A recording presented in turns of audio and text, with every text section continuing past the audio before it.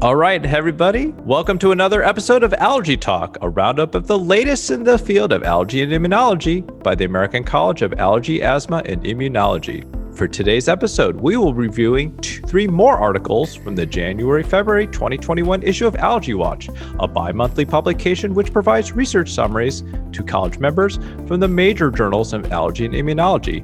You can also earn CME credit by listening to this podcast. For information about CME credit or to read archived issues of Allergy Watch, head over to college.acaai.org/publications/Allergy Watch. And also, please note, we'll have a post on the ACAAI community on Doc Matter where we can continue the discussion about the articles. Well, hello, everyone. My name is Jared Lee. I'm one of the co-hosts of Allergy Talk. I'm an associate professor at Emory University, and I'm joined by my two co-hosts. First, Dr. Stan Feynman. Hello, everybody. I'm glad to be here. I'm currently the editor-in-chief of Allergy Watch. I'm also on the clinical faculty, adjunct clinical faculty at Emory, and I'm in practice at Atlanta Allergy and Asthma here in Atlanta. And the third chair is Dr. Maren Kuruvilla. Hi, everyone. This is Maren Kuruvilla, and I'm an assistant professor of allergy and immunology at Emory University.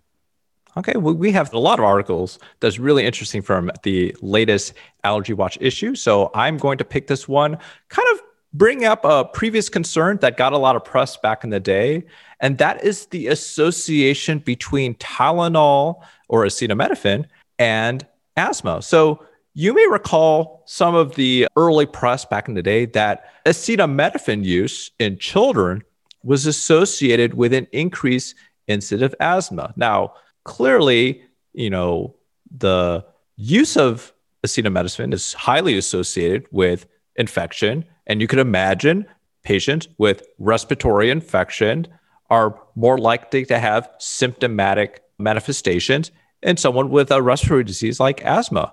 So, this was sort of asking about, well, is asthma leading to more acetaminophen use or acetaminophen use increasing the risk of asthma? And that's a reasonable criticism of those studies. But, there was some theoretical basis to this. Metaphen is metabolized in the liver and can lead to increased oxidative stress. And generally, it can deplete certain oxidative stress scavengers. The classic one is glutathione. And so what these investigators hypothesized is that everyone's capacity to neutralize oxidative stress is dependent on certain enzymes. And these are called glutathione S transferases. So there actually has been polymorphisms in the GST or glutathione S transferase enzymes that actually reduces the antioxidant functions, and potentially patients who take medications like acetaminophen are probably more vulnerable to oxidative stress. So this is data from a high-risk Australian birth cohort that started in the 1990s, and they've had data up to like age 18. So that is incredible that they have this cohort of like 500 children from the Melbourne ATP cohort study that they've been able to follow for like almost 20 years. And so assessed data on acetaminophen use from birth to age 2. They also determined whether it was related to a respiratory infection or not. And then they did genotyping of these patients in 429 of the children with asthma, the presence of asthma, and lung function studies at a age 12 visit and an age 18 visit. And so when they looked at the data, they did a regression analysis. And if you double the days of acetaminophen use, there is an association with lower pre-bronchodilator FEV1 over FVC and mixed expiratory flow at age 18. Now, this was primarily for respiratory reasons. So if you look at non-respiratory indications for acetaminophen, that they did not see that association. So again, that supports the initial criticism. Well, they're just getting sick, and acetaminophen is a marker of infection. Now, if you look at those susceptible phenotype, GSTM1 null or GSTT1 present, there was a association between increased acetaminophen use for non-respiratory reasons and reduced FEV1. And another particular genotype that identified was GSTP isoleucine genotype, where increased acetaminophen use in the first 2 years was associated with the increased likelihood of developing asthma of age 18. They give an odds ratio of 1.66. So again, if you take all comers, it does make sense that there's a lot of patients where acetaminophen use will have very little impact. And therefore, you're not going to see this effect. But this study, when looking at the particular vulnerable population because of these polymorphisms in antioxidant genes, potentially there is a true association or potential causality between overuse of acetaminophen and, again, inducing oxidative stress, but that could predispose a patient to asthma. So taken together, we don't really know who has these genotypes. It's not something we routinely test for. But I think a lot of pediatricians have counseled their patients that acetaminophen really is a quality of life thing. It's for comfort. It really isn't a medication that's necessary to cure an illness or change the course of the disease. It's really symptomatic therapy. So, I think pediatricians have always counseled their patients that, if your baby's happy, if your child has a fever, you do have the option of just letting the child be happy without medicine. And that's a culture change. I think families are concerned about fever. And so that the messaging on how we treat fever could or could not, depending on the person, potentially protect them from adverse events from these medications. That is so interesting. So, Jerry, are you recommending that we use acetaminophen? What? I'm sorry, I'm sorry. I mean, no, not acetaminophen, like ibuprofen. I'm suggesting if a child has fever but feels fine, then you don't need to treat a fever. I guess, if you got a happy kid with a fever and it ain't bothering the kid, the body, fever is a physiological response to infection, but it's not a harmful or dangerous manifestation. So certainly I don't want kids to suffer. If the child is uncomfortable, it does seems reasonable to treat the child. But just reflexively treating a number, I guess that's where some education would be in order. Although I must say, if I have a fever, I don't feel good. Okay, yeah. So you should treat it. Yeah, you should treat it. Don't feel bad. And a lot of times these the little children, they can't really communicate that. So I don't know. I've been more inclined to use ibuprofen. I misspoke before, but I meant to say ibuprofen. And again, I think it's up to the parent to decide, how important that is to them, and just recognize about what fever is and its consequences or lack of. Right. I mean, and this definitely makes me think twice about being so trigger happy with breaking out the Tylenol every time, my child spikes a fever. But it's one of those things you just think of as just so innocuous and benign. The Tylenol, I mean, not the fever. Oh, yeah, absolutely. When it may be the other way around, right? No, absolutely. And certainly, I guess maybe I'm not a very good parent either. My child's suffering with a fever. So, I hope my kid's not going to be upset with me when he gets older. Anyways, we'll see how he feels about all this. Okay. Well, the next article is very interesting. And that is a group of patients we worry about with asthma. And those are the ones who don't seek medical attention because they're poor perceivers. So, Stan, you have a very interesting article about this vulnerable population. Yeah, this article is entitled Health Services Utilization is Increased in Poor Perceivers, Bronchoconstriction, and Hyperinflation in Asthma. And it's from the group in Kingston in Ontario. It was published in the Journal of Allergy, Clinical Immunology and Practice in September of 2020. And if y'all recall, in 2002, it was kind of a classic article by McGendale, looked at this issue of poor perception of dyspnea. And he used a special meter and was able to analyze asthmatic patients' perception of dyspnea. And what he came up with was the fact that those who had poor perception of their asthma had greater utilization and higher risk for hospitalization, and definitely they had a harder time. And this study basically confirms that. So this study measures the perceptions of the intrinsic mechanical loads resulting in bronchoconstriction and dynamic hyperinflation and their association with the asthma outcomes. It's a prospective cohort study. It included 155 asthmatic patients who underwent a high-dose methacholine challenge testing. And the reason for the high dose is so they could determine whether they had poor, normal, or over perception of their asthma. And the breakdown was that the change at methacholine, their bronchoconstriction changes at 20%. They were poor perceivers, 30% was normal, and 40% were overachievers. And that's how they differentiated these patients. And then they looked at severe exacerbations defined by the emergency department visits, hospitalizations, and that's why they used the information from the health services utilization, which they can do in Canada. So the poor and the over-perceivers of dyspnea each accounted for about 1/6 of the study cohort. So that obviously most were in the normal range, but they did have those fringe in 1/6 of each range. Severe exacerbations were significantly increased among the poor perceivers of mild bronchoconstriction and in all levels of the dynamic hyperinflation. So for poor perceivers of severe dynamic hyperinflation, the outcome frequencies were 41.2% for ER visits and 5.8% for hospitalizations.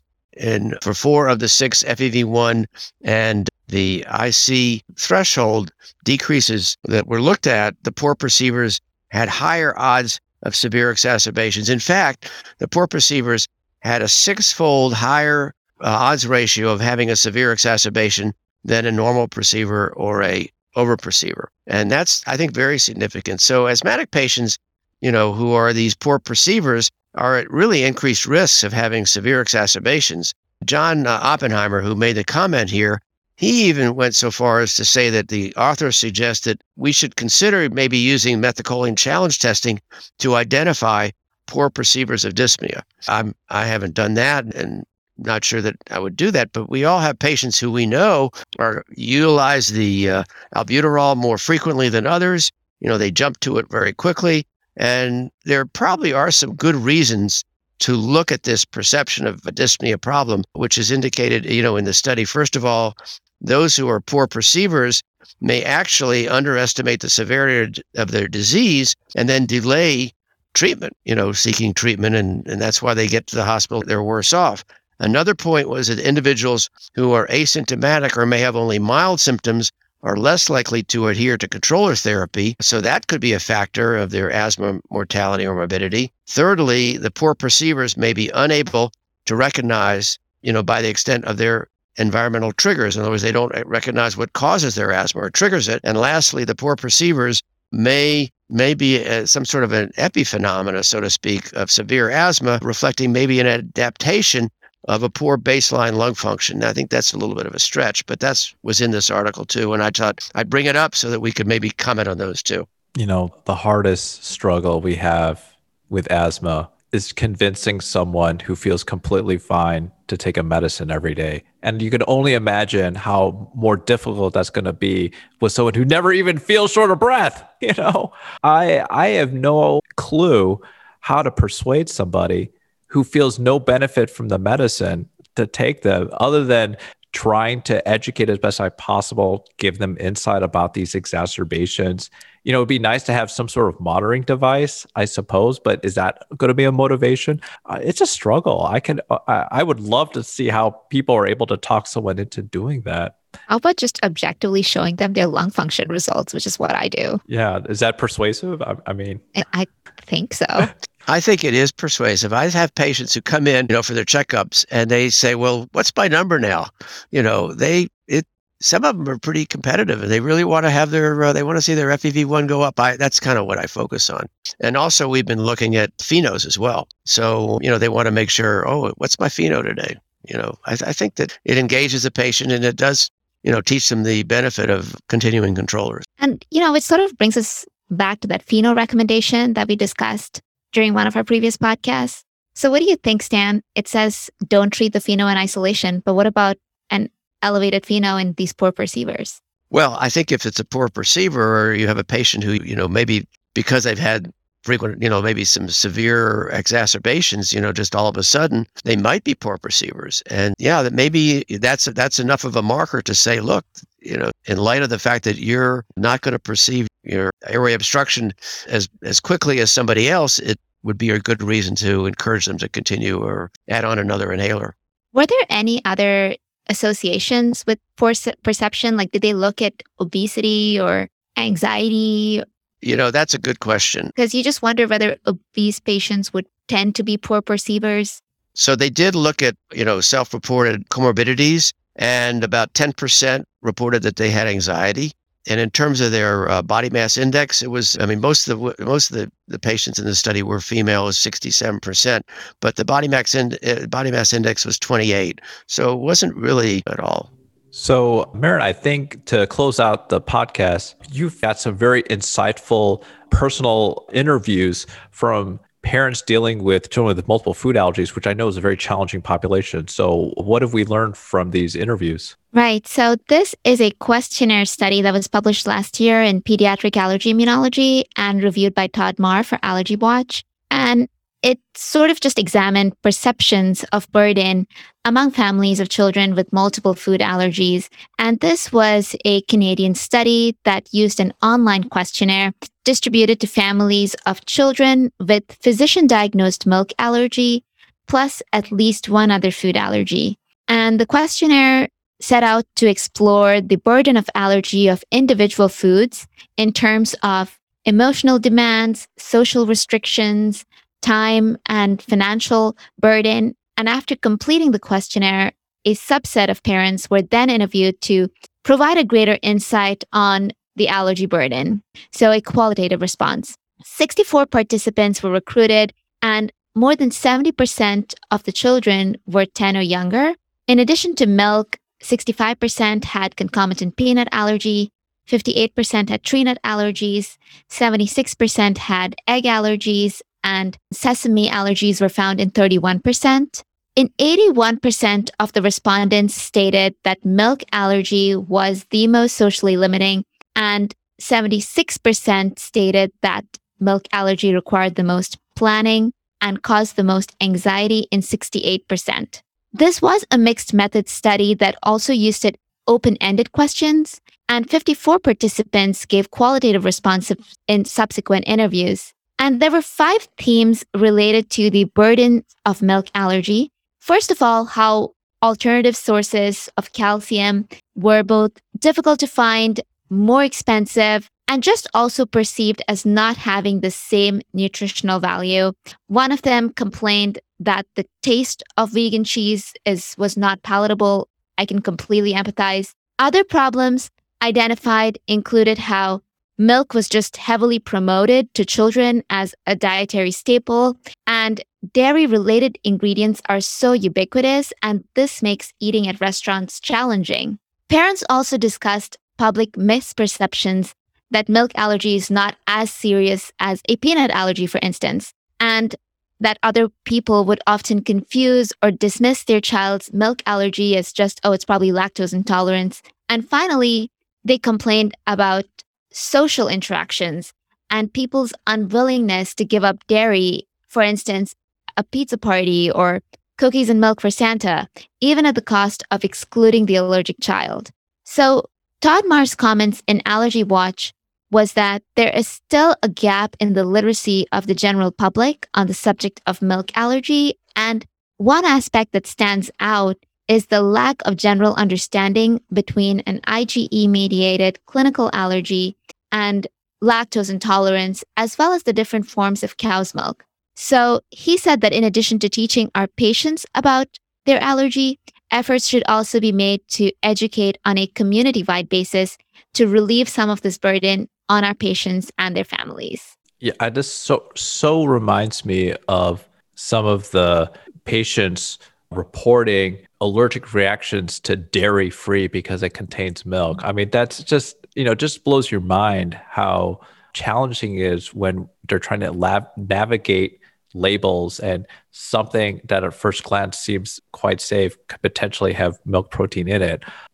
Clearly there's a huge need for these families to have consistent guidance from nutritional specialists especially with multiple food allergies. But yes, I could totally see where they're coming from with milk. I would say those patients definitely have a lot of challenges and, vulnerability to reaction. So I think I agree, Aaron, with what you said about Todd's comments. I think they're right on because the public doesn't understand, these milk allergies, and especially the patients who we have that have the same life-threatening risk, and we all have those kind of patients. And it's very difficult for them, as well. I mean, there are Parev, the kosher symbol, those foods have no milk protein in them. So that's, something that we do tell our patients about, but still it's very difficult to, for the children if they have to totally avoid all milk protein. Oh, am I confusing non-dairy and dairy-free? Oh my goodness. Now I'm getting even confused. So that's not good, right? But essentially, like again, those labelings, and again, reminding our patients to look at the specific ingredient list that is regulated is clearly only one step. There's so many things we need to do culturally to address this. I'm kind of curious, what is your favorite alternative milk? What are you recommending? Well, I think a lot of the kids are coming in with these plant-based milks. Yeah, the Ripple. That's what I've seen. I mean, almond milk. I mean, my kids they've started using oat milk, and I'm like, these are all new to me. Yeah, absolutely. But I don't even know if they're dairy-free, so I shouldn't say anything. Yeah, no, I personally don't have a favorite alternative milk, but I would recommend soy. Sure.